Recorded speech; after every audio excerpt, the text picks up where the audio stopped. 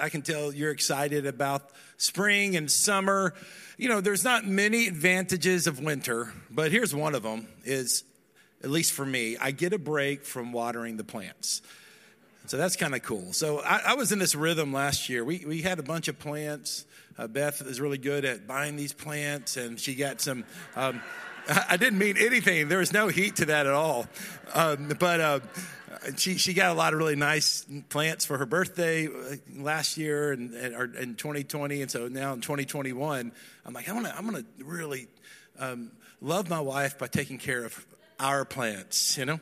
So I got this morning rhythm. I got up in the morning, started the coffee, went to the back porch, watered some plants. I had a big pitcher for the big plants because the water came out fast. And then I had this kind of dainty, cute little water pitcher, if that's what you call it, that kind of sprinkled water on the fragile plants. And so did that on the back porch, came back in and poured the coffee, drank it a little bit. Then I went to the front porch, and then cared for them and watered them and spoke blessings over them and did all of that.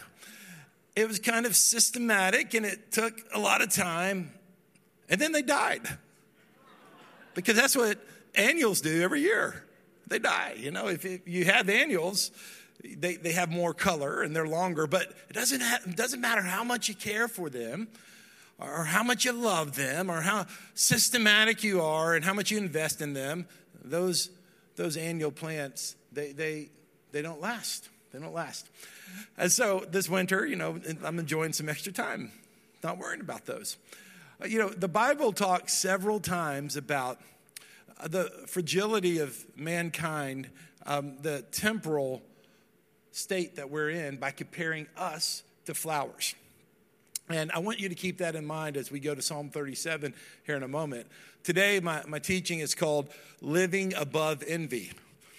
I started out, maybe putting something like eliminating envy, but come on, guys, that doesn't happen. I mean, maybe for Jesus it did, but every single human being, not maybe, it totally did because he was sinless, but every single human being has dealt with envy, and you will deal with envy again. So that's just part of who we are in this world. So once we recognize that, the scripture calls us to live above envy, to where we're not staying down in the kind of miry pit of envy, but we're rising above to be the men and women of God that he's called us to be. So we look at Psalm 37, and it leads us to the first question. I'm going to give you 5 questions today, and I might only spend most of my time with the first question, so don't get nervous. The first question is this: who do you envy today? So I want you to think about that. Who do you envy, or who do you struggle? What type of person do you struggle with envy? And now we can take comfort that this song that was sung many, many hundreds of years ago, a few thousand years ago, lets us know that human nature is still the same. As much as the world changes, human nature is the same, and God is still the answer to the parts of our human nature that we want transformed. God's still the answer. He is still the answer. And so the psalmist sung this in verse 1, Psalm 37, 1 and 2, says, "Do not be agitated by evildoers." Other versions say, "Don't fret.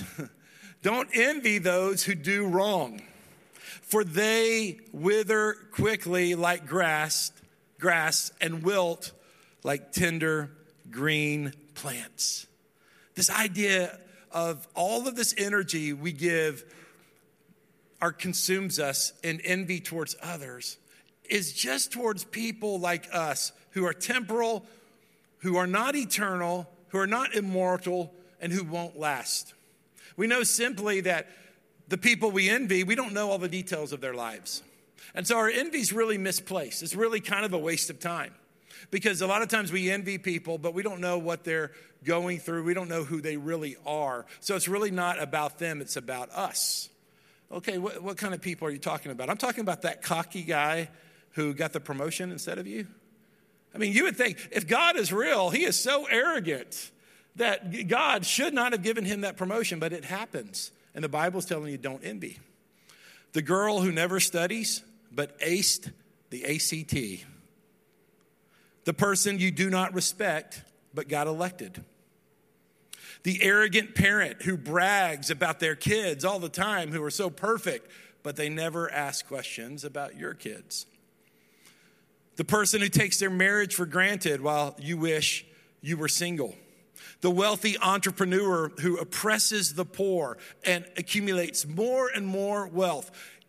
That's just a list of the prototypes of people that I know some of us have envied before. And the scripture's saying to us today, don't do that, because they're temporal. They're going to pass away.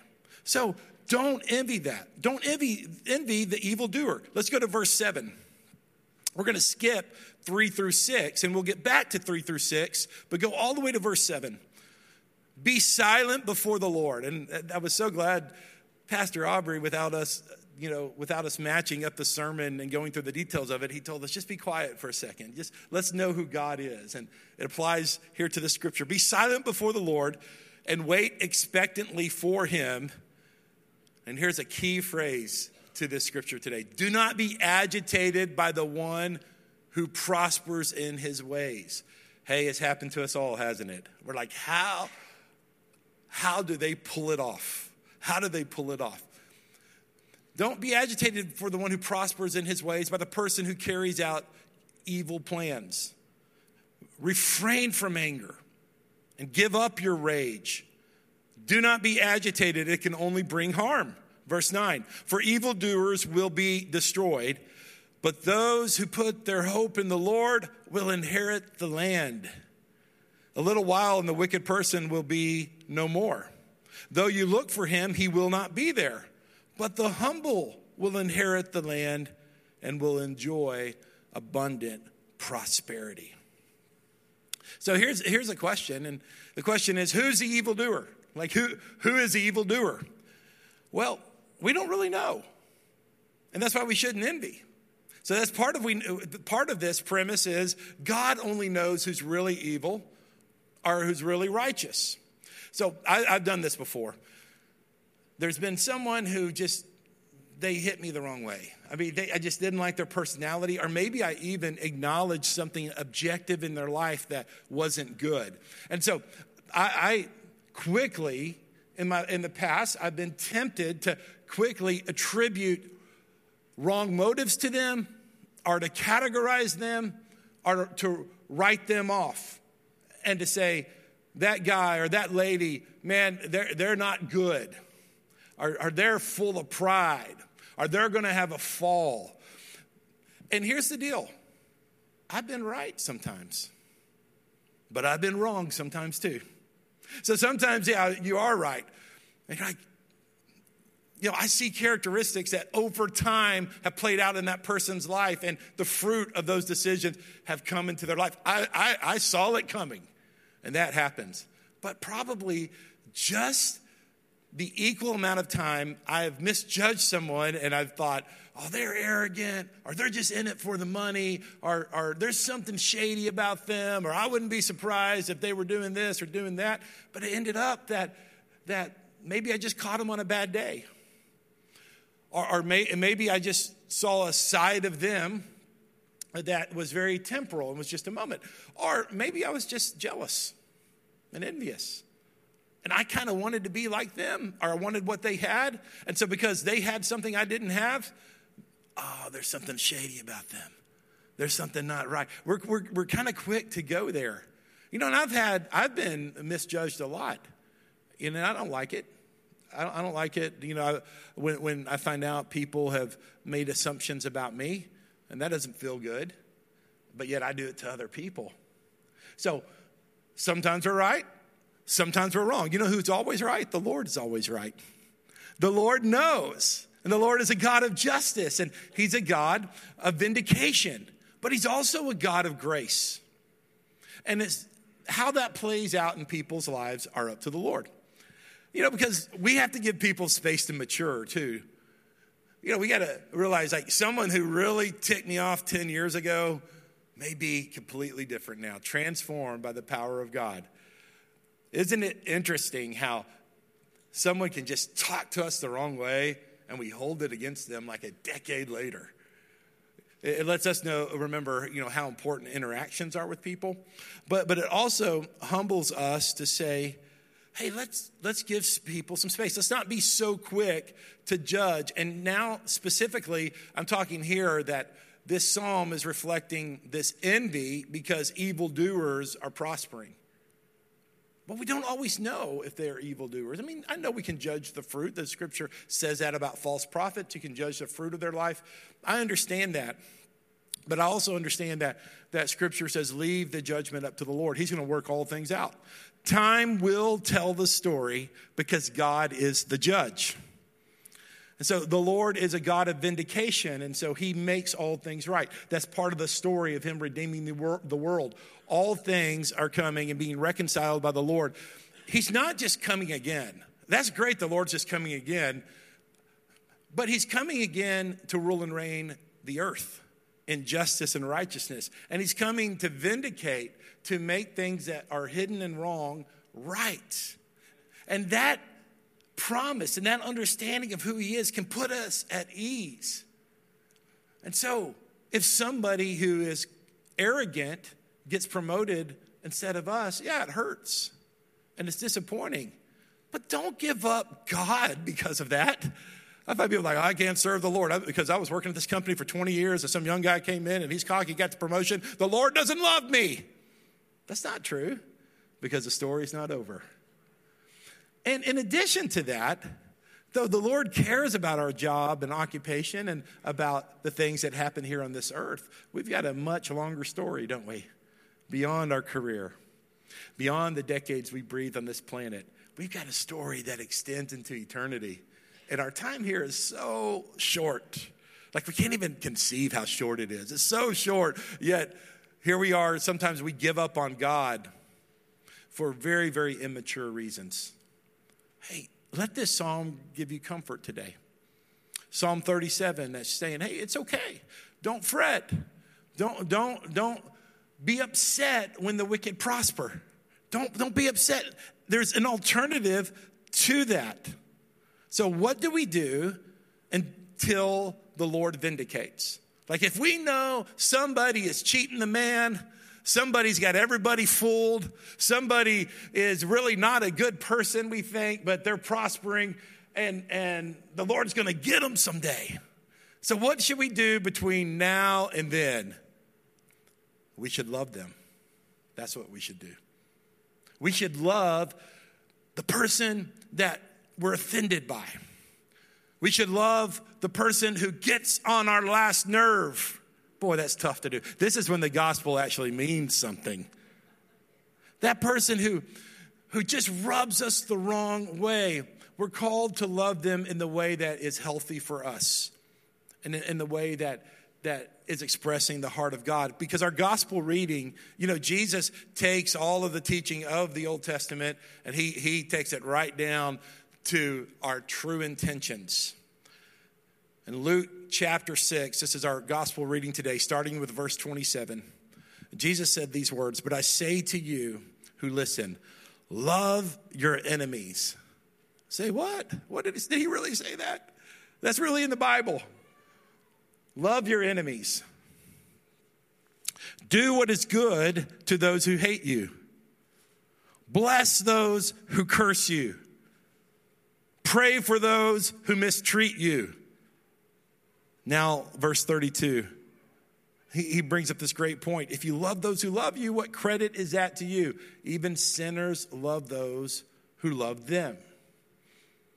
Part of being a Christian and Christian maturity and really living out the Jesus life is learning these words that we read today in verse 27.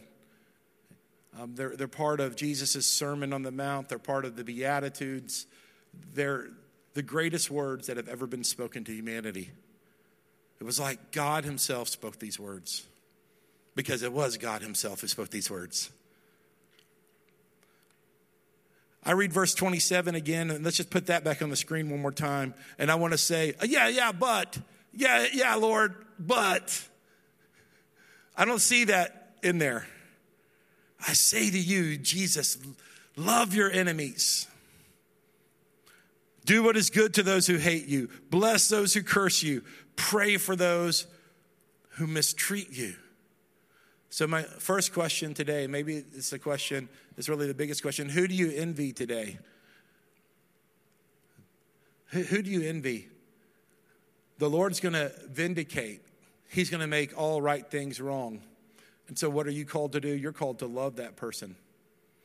In whatever way is healthy for you. That might be just simply prayer right now. That might be simply this. Sometimes praying for someone can make us obsessed with that person. And so our prayer takes a different form. And that prayer can just be, I'm not going to talk about them anymore. Like even when everyone's talking bad about them, and I just am enjoying hearing the conversation, I'm going to try to slip away from that. Man, easier said than done. But this is, guys, when we begin to live out these truths, that's when we start being that shining city on a hill that like God's people are different. God's people are unique. God's people approach life so different. And I'm not there, but with the Lord's help, I'm going to get there. So don't envy. Why should we not envy? Well, here's the second question. Who do you trust? We're going to travel backwards now, back to verse 3. But let's just read verse 1, reread 1 and 2 into 3 again. So, do not be agitated by evildoers. Do not envy those who do wrong. For they wither quickly like grass and wilt like the tender green plants on Pastor Aaron's back porch. That's weird. I called myself Pastor Aaron. That just felt weird. So sorry about that. Just call me Aaron. I'm cool with Aaron now. I'm cool with Aaron. I know I'm a pastor. You don't need to remind me. Verse 3, trust in the Lord and do what is good. This is the alternative. Dwell in the land and live securely. When we're so tied up with envy, and we're so focused on someone else's prosperity or someone else's opportunity or someone else's good fortune or someone else's good luck, then we don't see the goodness of God in our lives. And this is one of the challenges that we have generationally, that we've been told a lie, that we can do anything we want. That's a humanistic phrase. We can do anything God calls us to do. That's the difference. And he's called us to do sometimes tough things. Maybe he's called us to minister in places that are unfruitful. Maybe he's called us to care for someone who's handicapped. I'm going to tell you something. If you care for someone who's handicapped, in my estimation, you are a greater hero than anyone who can dunk a basketball or sing a song or dress the right way that makes the rest of the world envious. If you're called to do a job that you're not proud of at a class reunion, but that's the way God provides for your family, and that's the way God allows you to minister in your church or minister in your neighborhood, then you approach that job with the dignity that God wants you to have for it, and do it unto the Lord with all your heart.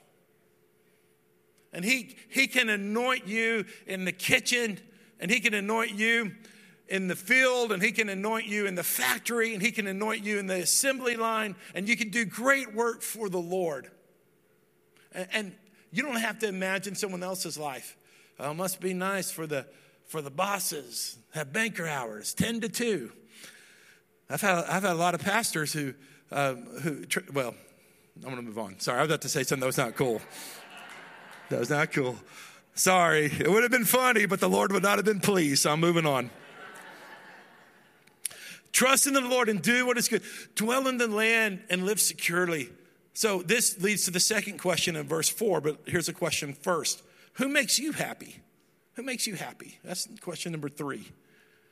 Look at what verse 4 says. This is a verse a lot of you know. It's pretty common. Take delight in the Lord, and he will give you your heart's desire. Come on. Be people who are just really into the kingdom of God, into the works of the Lord, in love with Jesus, in love with the things Jesus loves. Jesus loves church. Jesus loves covenant.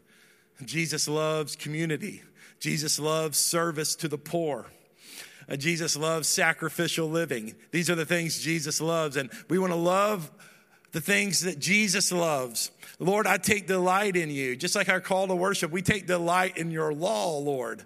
We're not those people who are trying to pick apart the law of God, trying to find workarounds, trying to marginalize it and say, oh, ancient wisdom's not current wisdom. Oh, ancient wisdom, this scripture doesn't apply because this part of the Bible is strange. And, we're going to work all of these workarounds because, the Lord's work really isn't that important. No, we delight in the Lord.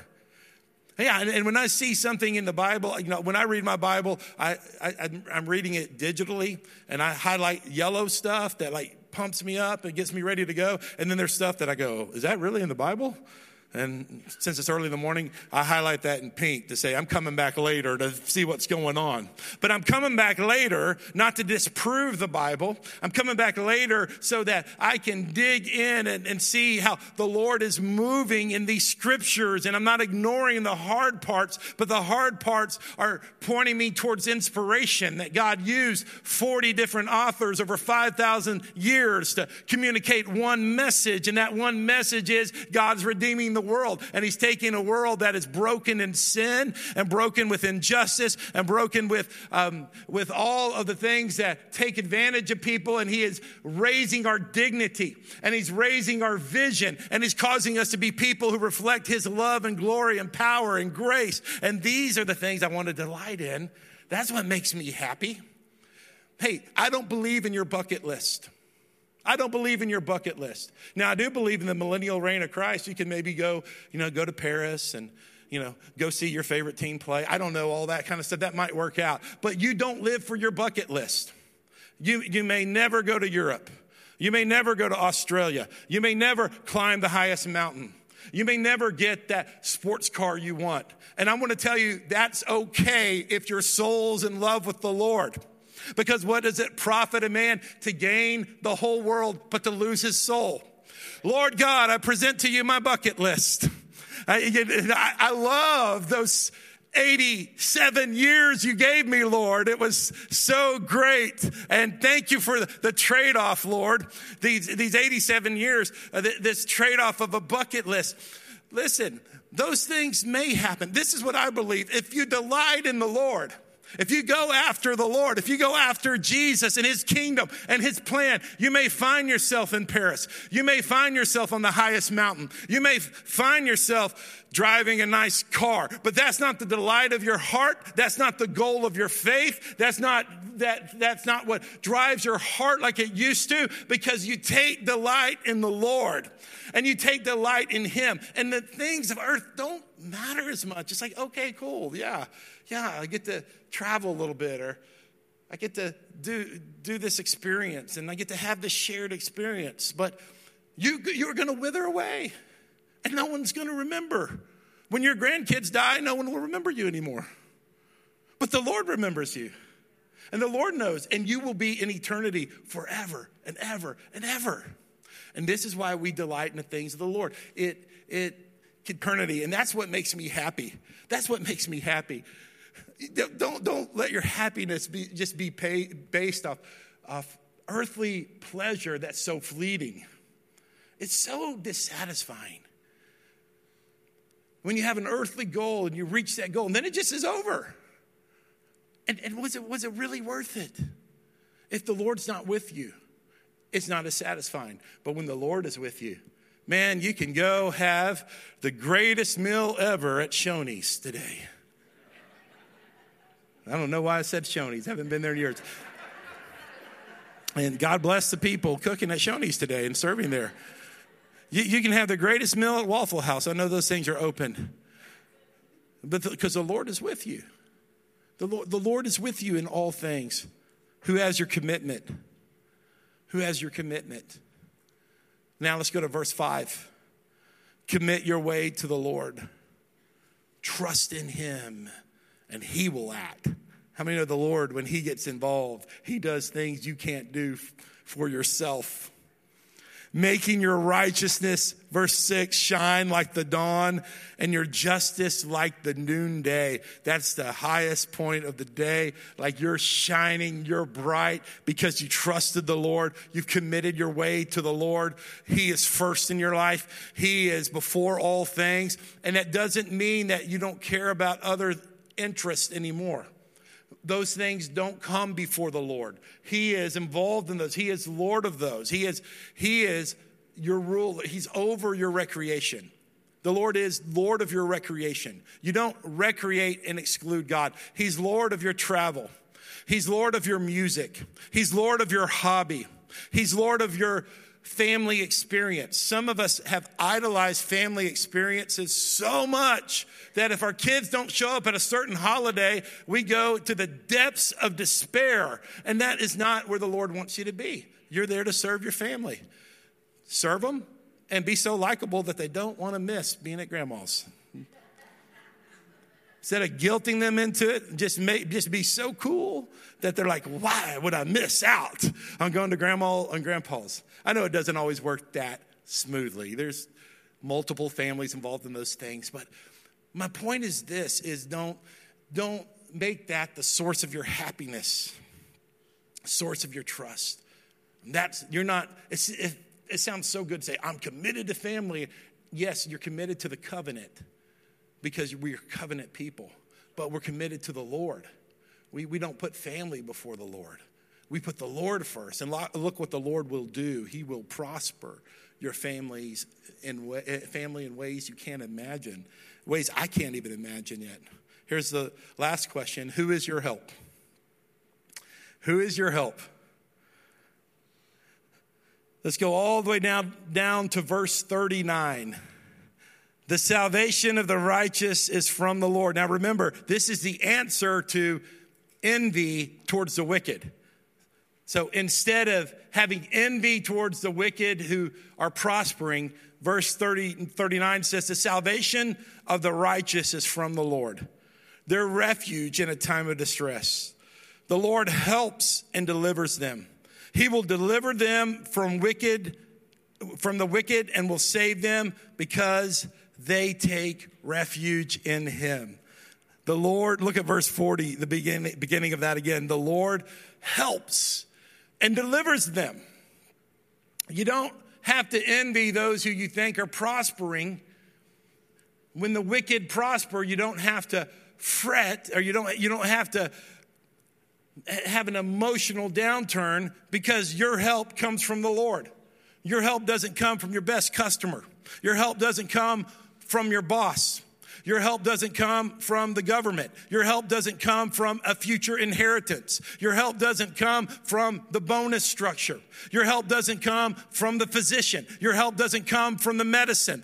Your help comes from the Lord. He may use those things, but those things and those people are his servants to bring about his good to your life. Your help comes from the Lord, and your God is not limited. Your God, his arm is not too short to reach down into your situation. And so he sees where you're at, and he sees where you're going. Someone else you can see in your peripheral vision, you might want to envy them and look at them. Hey, they're on their own race. They're at their own pace. You've got a path in front of you. You have a God who sees you, a God who knows you, a God who's charted out your path, a God who's going to take you the distance, a God who's not going to let you down. So why should you worry? Why should you fret? Why should you focus and envy someone else when you have a God who has a great future for you? He is with you. You know, in the days of Jesus, there, and even these years when these Psalms were written, there would be a yearly pilgrimage to Jerusalem. And as people would near Jerusalem, they would look up on Mount Zion, when the temple was built, at the time the temple was erected.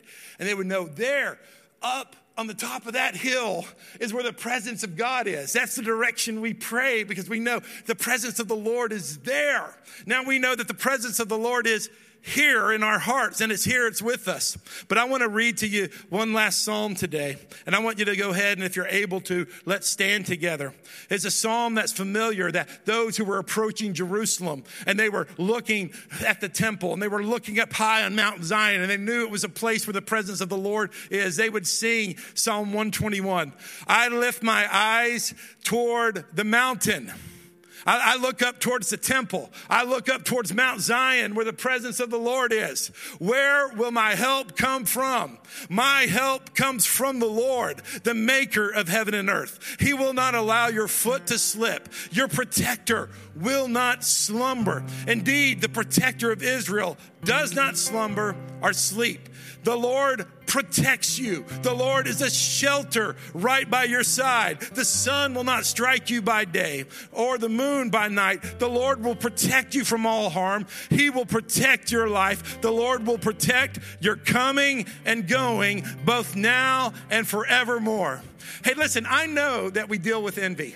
I know that that's a reality, but that's not the place we're going to stay. We're going to rise above envy because we're going to lift up our eyes to somewhere higher, to someone higher. I lift up my eyes into the mountain and to the hills. Where does my help come from? My help comes from the presence of God. My help comes from the Lord. He's not going to abandon me. He is with me. He is with us. I don't have to envy when someone else seems to prosper because my God's taking care of me. My God's there for me. My God will not abandon me. My God's going to give me everything I need to be the man or woman He's called me to be. And because of that, I can run my race at the pace God's given me because He is reconciling all things. That means my story is part of His story for all of the earth and for all of eternity. So, Father, we praise Your name for that. I pray today, Lord, You would just begin to rain down encouragement from the Lord. Rain down encouragement from the Lord. I want you to hear this today. The Psalm 37 is not just a passage that I picked out. It was part of a system I use of picking scriptures to preach. But I want you to hear this today. At a time in my life when I was extremely discouraged, God gave me Psalm 37. He said, Psalm 37 is for you, Aaron. And I've been praying that scripture for years now. And that scripture has been feeding my spirit. And so I'm going to tell you this today. I am not just preaching a nice little sermon to you. There's an impartation today. Listen, I know that I can still struggle with envy, and I'm not about to suggest I'm not victim of envy here and there. But I want to tell you this, is that with the Lord's help and with the truth for Psalm 37, it was a transformational scripture in my life that I'm not going to look to a brother or sister or another family or another group and envy them, because my hope is in the Lord. My trust is in the Lord. My help comes from the Lord. He is part of my story. He's part of my life. And I want to speak this encouragement over you. I want to speak an impartation of you that the Lord's going to set you free from the spirit of envy. I'm telling you, this is a preventative message. It's going to prevent you from losing an opportunity that you may step away from. It's going to